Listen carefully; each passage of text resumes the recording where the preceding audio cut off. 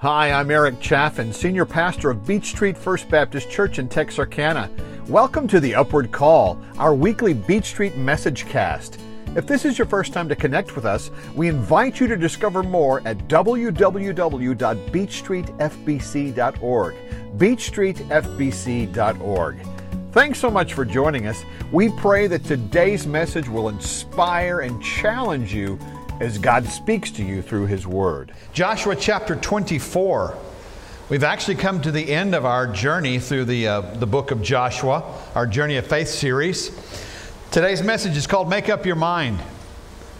I can recall back in my college days, I think it was 1984 to be more precise, when the wildly popular and utterly hilarious movie Ghostbusters was released. And among the many, many memorable lines in this film, the movie Ghostbusters also made famous the phrase, "Who you gonna call?"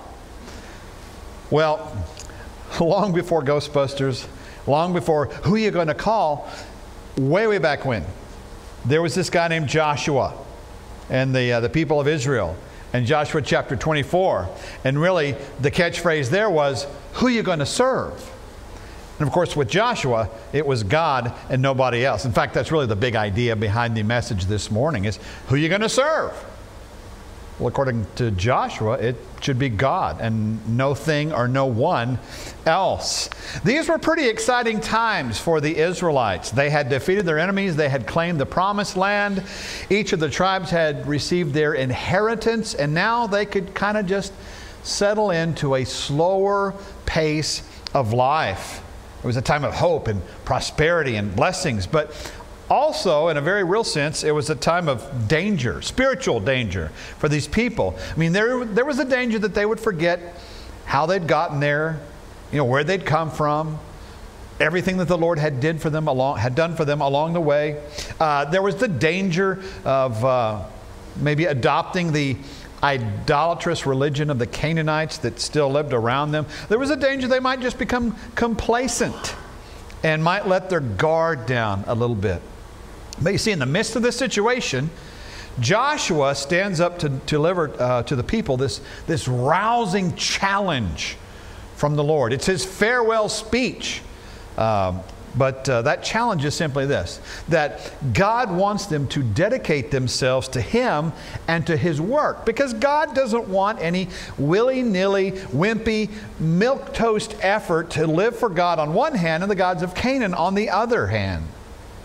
God wants wholehearted dedication or nothing. And that's the crystal clear message of the passage today. But you know what? These spiritually dangerous times for the Israelites, that wasn't just for them, because the exact same spiritual dangers exist today in the here and now for the church in America. The danger of forgetting God, the danger of becoming complacent, the danger of letting other gods creep in. In fact, today we're seeing more and more signs that our churches are becoming like that church in Laodicea that Jesus spoke to in Revelation chapter 3. In verse 14 through 22. He says in verse 16, "Because you are neither hot nor cold, but you're lukewarm, I will spit you out of my mouth." Now, the verb there in the Greek is emeo. It literally means vomit. I mean, Ralph, hurl, puke, you get the idea. It means vomit. So Jesus issued a call to these people in Laodicea. Joshua issued a call to the people in the Promised Land. And God is issuing the same call to us today. And that call is pretty simple. Make up your mind. In Joshua's farewell address to the Israelites, we see three key things, all right? First of all, he calls the Israelites to, number one, a time of contemplation. A time of contemplation. Now, he does this because he wants them to remember who they are, where they came from, what the Lord had done for them all along the way. And that's pretty sound advice for us, folks. It would do us good to think back on those same things in our lives, where God has brought us from, what He's done for us. So the first half of chapter 24, verses 1 through 13, it's really kind of a summary of salvation history. Now, we're not going to read all 13 verses because that's a pretty lengthy passage. But really, he's given them a summary of salvation history from the calling of Abraham to Isaac to Jacob to Moses and Aaron. God, speaking through Joshua, reminded them how he rescued them from bondage in Egypt, how he thwarted Pharaoh's army. He reminded them of how God had provided for them in those long wilderness years as he guided them, defeating the Amorites in the process and thwarting the schemes of Balak, the king of Moab. And he reminded them of crossing the Jordan. He reminded them of the victory he granted them over Jericho. Not just Jericho, but all the people of Canaan. So in short, this was a summary of the many ways that God had blessed them and saved them. Now, I think it's interesting to note as you're reading these first 13 verses in chapter 24, to note the number of occurrences of the word I. Remember, this is God speaking here. 17 times you see the word I. 17 times God reminds them that I sent, I gave, I brought, I rescued. So it was a vivid reminder of not only all the things God had done for them, but it was kind of a memory jog to say, hey, you need to remember, you didn't do this. I did this for you. Now, I want us to dig into that thought just a little bit more deeply this morning. In this call to contemplation, Joshua is really asking them to focus on three specific things here. First one, he's asking them to contemplate God's power in their lives. They're reminded of God's choice of Israel, his call of them to be his people, how he redeemed them, how he rescued them from Egypt, and how he manifested his power and glory on their behalf over and over again. And they're reminded of the victories they've enjoyed and the blessings that are theirs because of the Lord's work in their lives. Folks, there's a lesson to be learned there, because we also need to contemplate everything that the Lord has done for us. Christian, you need to remember where the Lord found you, how he found you, what he did for you, how far he's brought you, how he has blessed you, how he has worked on your behalf time and time again, how he has answered prayers, how he has fulfilled needs. We all need that call to remember God's power in our lives. So Joshua's calling the people to contemplate God's power. He's also calling them to contemplate God's presence in their lives. They're reminded that God has constantly been with them in everything they faced. He was always there to help them, to see them through. And of course, we need to remember that since the day we were saved by grace, that God has always been with us. He's never left us. He's never forsaken us, just as he promised in Hebrews 13:5. He is the friend that sticks closer than a brother. Or as Jesus said in Matthew 28:20, I am with you always, even to the end of the age. So remember his presence in your life. The Lord your God is with you, as the prophet Zephaniah would write in Zephaniah 3. Joshua is calling the people to contemplate God's power in their lives, God's presence in their lives, but also to contemplate God's provision in their lives. Look at verse 13. He says, I gave you a land that you did not labor for, and cities you did not build. Though you live in them, you are eating from vineyards and olive groves you did not plant. So now they're reminded of not just the blessings they've enjoyed, but blessings they didn't earn. Blessings they didn't deserve. But you see, that just paints a wonderful picture of how they were lavished with God's grace, recipients of wonderful blessing, more than they could have ever possibly imagined. And the application for us is that we need to contemplate the fact that we have so much today. I'm reminded of what Paul said to the church at Ephesus, that we have every spiritual blessing in Christ. Blessings that we don't deserve. And yet God has chosen to lavish those things on us. We're saved. We're secure. We're headed to a heavenly home. We're hell-proofed, and then we're in the body of Christ. We're indwelled by the Holy Spirit. We live in God's presence all the time because of that. So we are the recipients of more grace than anyone can understand or even possibly imagine. God has been so very good to us. Well, in light of those truths, I can't help but wonder why so many of God's children seem to have such a hard time just simply loving and serving Him as they should. We need to contemplate God's provision for us once more. Remember where He found us. Remember everything that He's done for us. As the hymn we sang just a minute ago says, love so amazing, so divine, demands my soul, my life, my all. So Joshua begins his remarks in chapter 24 by calling the Israelites to a time of contemplation. Next thing he does is he calls them to number 2, a time of confrontation. Time of confrontation. Look at verses 14 and 15.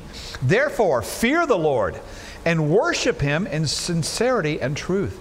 Get rid of the gods your ancestors worshiped beyond the Euphrates River and in Egypt, and worship the Lord. But if it doesn't please you to worship the Lord, choose for yourselves today, which will you worship?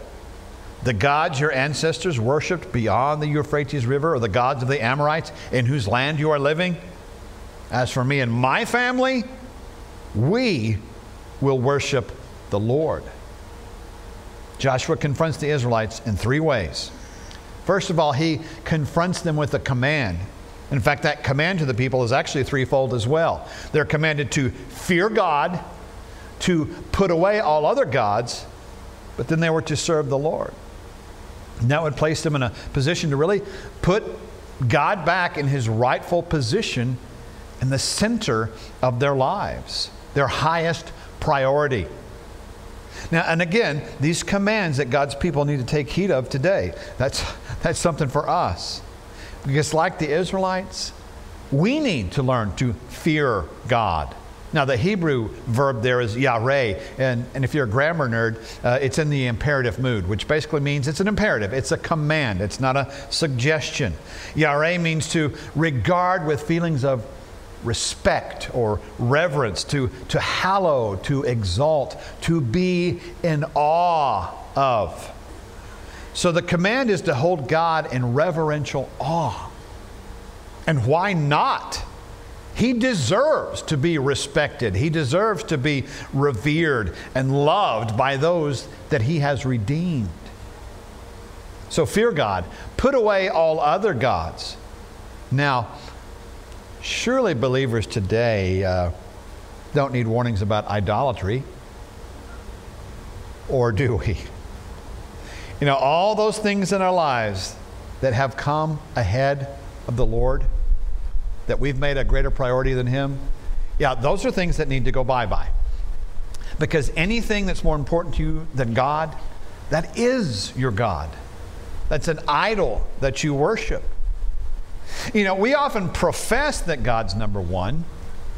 You know, when invitation time comes and we sing Wherever He leads I'll go, or I'll surrender all, man, we sing it with gusto. But can we really sing it honestly? See, the reality is it's not too hard to figure out where a person's true priorities are. I mean, for many of us, you know, time and money are probably the best gauges to determine whether or not our loyalties are true, or what our loyalties really are to. I mean, look at your bank statement. See how your money's spent. And what do you spend the most on? The things that you spend most of your money on, that might very well be your God. Or what about your time? How are you spending your time? Are you devoting your time mostly to what really matters the most, or are you devoting most of your time to trivial pursuits? Because the one thing that you spend most of your time on, that might very likely be your God.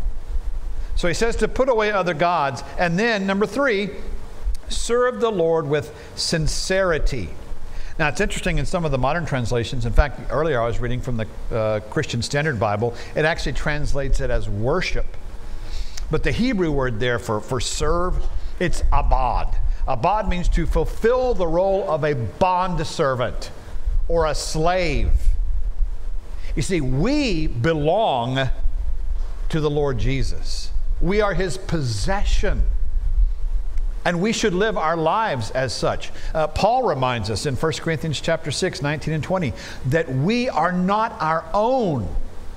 We are bought with a price. Do you know what that price is? It's the shed blood of Jesus that was poured out for you and me.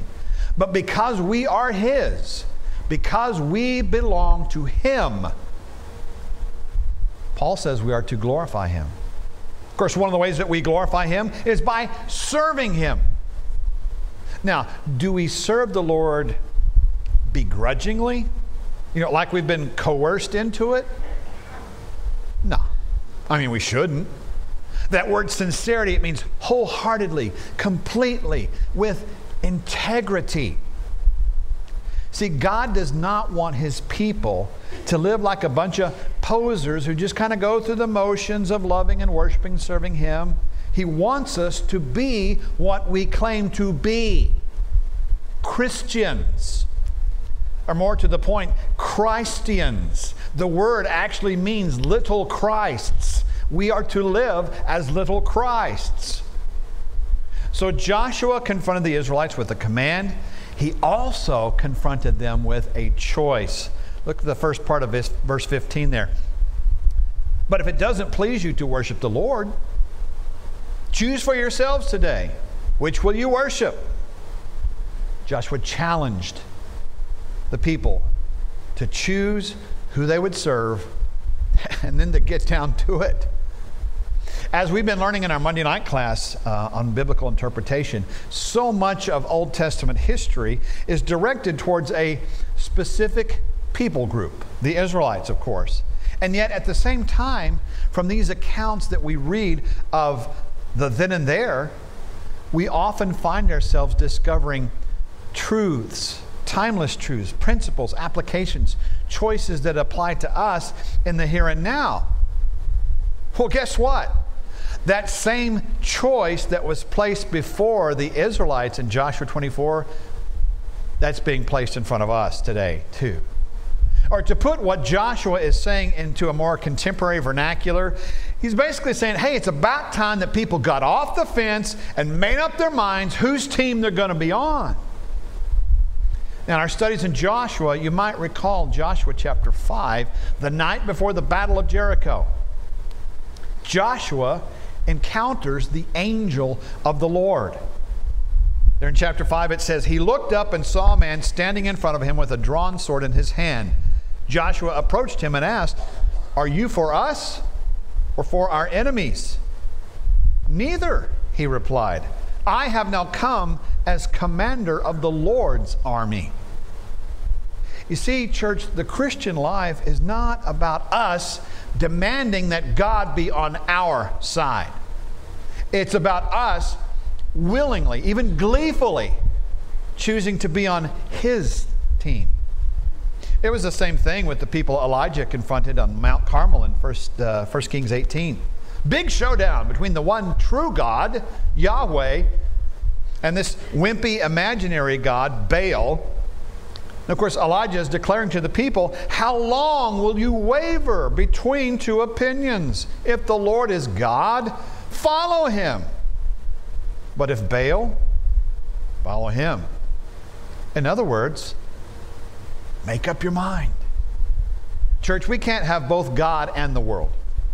I mean, you can't place Him in a position below all the other distractions in your life. Either He's in first place or you have a different God.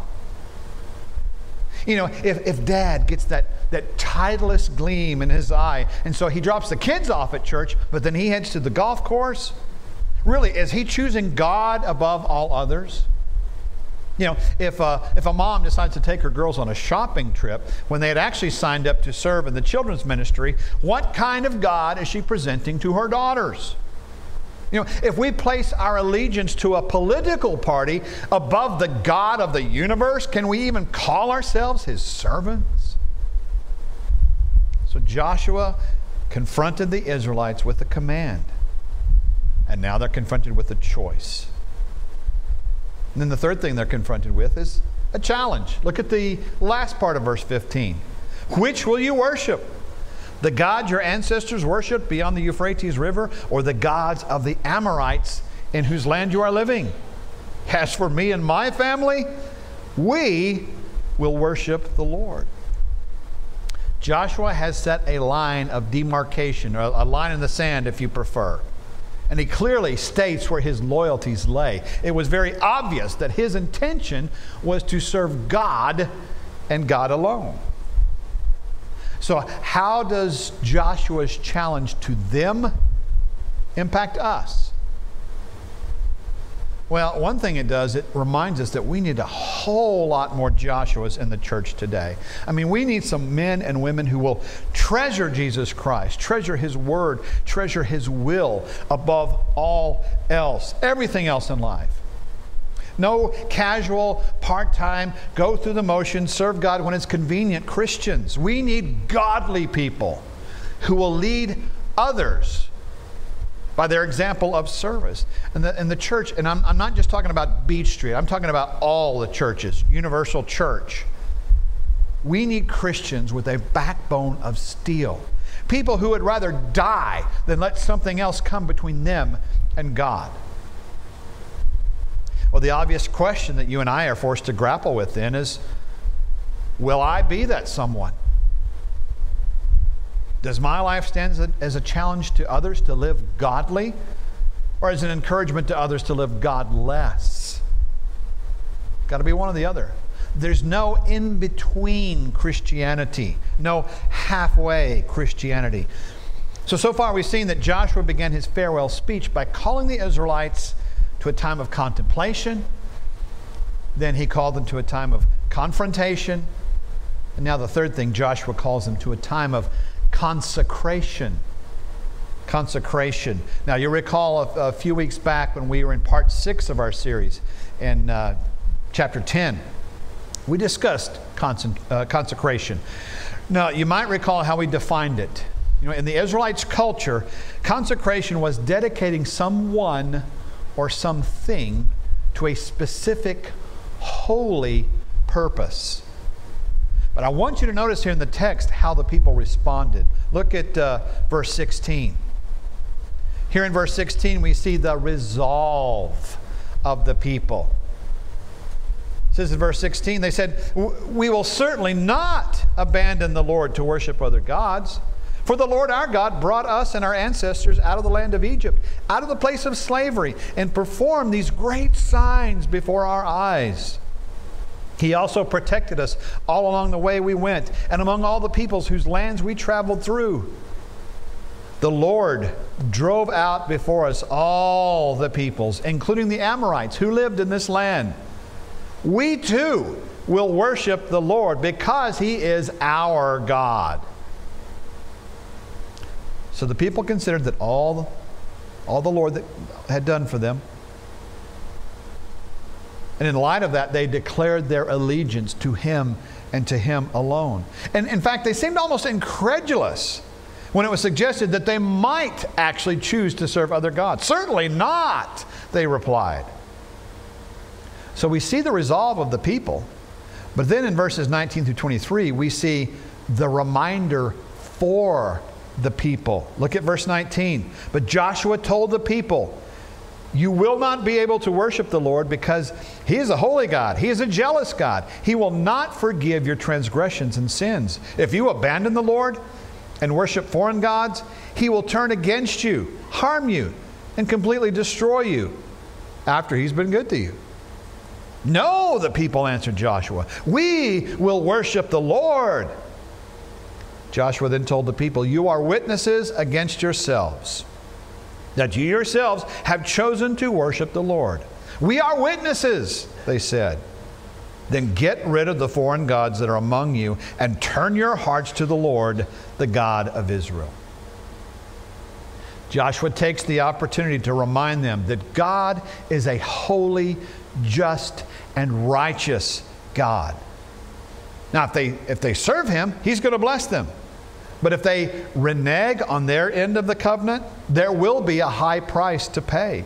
And of course, that's the promise He's been making them all along. Hey, worship me only. Serve me. I'm going to bless you. Bless you beyond all imagination. But if you deny me, rebel against me, there will be consequences for your choices. So verse 19 is a reminder to us that while God's a God of love and of grace and of mercy, He's also a holy and righteous God. He won't tolerate sin in the lives of His children. That's why the writer of Hebrews, in Hebrews chapter 12, explains to his readers that God disciplines His children. But He disciplines His children for a reason. A father disciplines his children because he loves them. And because He desires for them to walk in holiness and righteousness. That was the end result of the discipline that Christians would endure. So far we have observed the resolve of the people. We've seen a reminder for the people. But I also want you to note the reaction of the people. Look at verse 24. So the people said to Joshua, "We will worship the Lord our God and obey Him." So the people responded by just getting down to business and serving the Lord. Then in verses 25 through 27, we find that a covenant was created. And that they and Joshua together set up this memorial, a record of their decision. And this record would be used to hold them accountable. To keep their promise to say, "I will serve the Lord and no other." Of course, that raises a big question for you and I today. I mean, the big $64,000 question is the Lord your choice? Does He have to compete for your time, for your attention, for your talents, your love, your money? You see, if you had to rank God on a list of priorities in your life, where would He end up? See, like those Israelites listening to Joshua's farewell message, don't you think it's time for us to make up our minds? I mean, if the Lord is God, serve Him. You see, a Christian that refuses to live for the Lord, that's a pretty poor advertisement for the Lord Jesus Christ. But a life that's lived in His power and in His victory, man, that is a stunning and powerful endorsement indeed. It brings glory to the only one who deserves it. You see, the person who is truly sold out to God is going to make much of Jesus, both in word and in deed. I want you to listen to these words. Some years ago, a young man penned these words. He said, "I am a part of the fellowship of the unashamed. The die has been cast. The decision has been made. I have stepped over the line. I won't look back, let up, slow down, back away, or be still. My past is redeemed, my present makes sense, and my future is secure. I'm finished and done with low living, sight walking, small planning, smooth knees, colorless dreams, tamed visions, mundane talking, cheap giving, and dwarfed goals. I no longer need preeminence, prosperity, position, promotions, plaudits, or popularity. I don't have to be right, first, tops, recognized, praised, regarded, or rewarded. I now live by faith, lean on His presence, love with patience, live by prayer, and labor with power. My face is set, my gait is fast, my goal is heaven, my road is narrow, my way is rough, my companions are few. My guide is reliable, and my mission is clear. I cannot be bought, compromised, detoured, lured away, turned back, deluded, or delayed. I will not flinch in the face of adversity, hesitate in the presence of adversity, negotiate at the table of the enemy, ponder at the pool of popularity, or meander in the maze of mediocrity. I won't give up shut up, let up, or slow up until I have stayed up, stored up, prayed up, paid up, and spoken up for the cause of Christ. I am a disciple of Jesus. I must go until He comes, give till I drop, preach till all know, and work till He stops me. And when He comes for His own, He will have no problem recognizing me. My colors will be clear. Those words were written by a young African pastor in 1980 from Rwanda. His tribe had demanded that he make a choice. Either choose God or choose their way. He chose God. He wrote these words the night before he was martyred. They killed him on the spot because he chose Jesus. God, may your children have the same sort of courage and commitment to Christ. Maybe you're here today and this commitment doesn't make a lot of sense to you because maybe you're not a child of God. Maybe you're unsure. Maybe you're not saved. Maybe the reality of who Jesus is just hasn't struck you yet. The reality of what He's done for you. The reality of what He desires to save you from. And so you've never arrived at that crucial moment of decision and truly trusted Jesus Christ for forgiveness and salvation and eternal life. Maybe you're a victim of cultural Christianity. Like a lot of us, you grew up in the buckle of the Bible Belt. You've been going to church all your life. That's right. When you were young, you had a drug problem. Your mama drug you to church on Sunday morning. She drug you to church on Sunday night. She drug you on Wednesday. That's been your life. It's your culture. It's your routine, your support group, your social club. But maybe you've been sitting in a pew for years without ever actually having surrendered your life to Christ as a true act of faith in Him. A tare among the weeds, among the wheat. A tare is a weed among the wheats. Now here's the thing. Everyone, every single one of us has to make a decision about Jesus. Is He Lord or is He lesser? Are you one of those people that's with Him or against Him? One of those receiving or rejecting? One of those crowning or crucifying? One of those on the road to heaven or on the road to hell?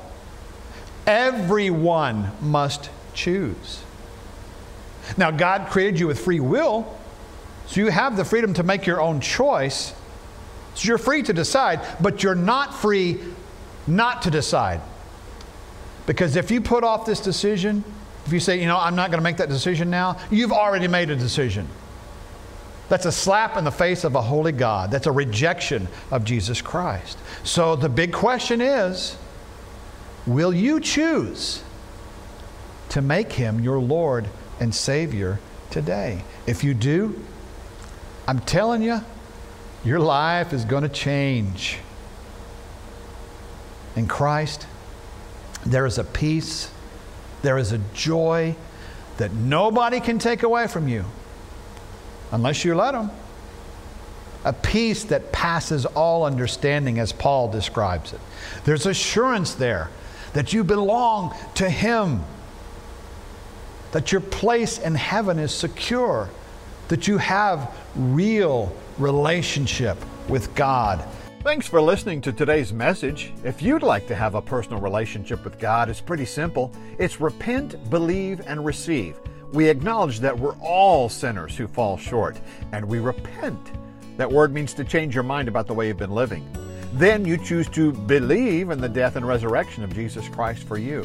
And you receive, by faith, God's gift of forgiveness, salvation, and eternal life. If you don't have a church home, we'd love to have you join us at Beach Street. Small group Bible study begins at 9:30 on Sundays, followed by worship at 10:45. There's a midweek Bible study on Wednesdays at 6. You'll find us at the corner of 6th and Beach Street in downtown Texarkana. And for more info, visit our website at beachstreetfbc.org.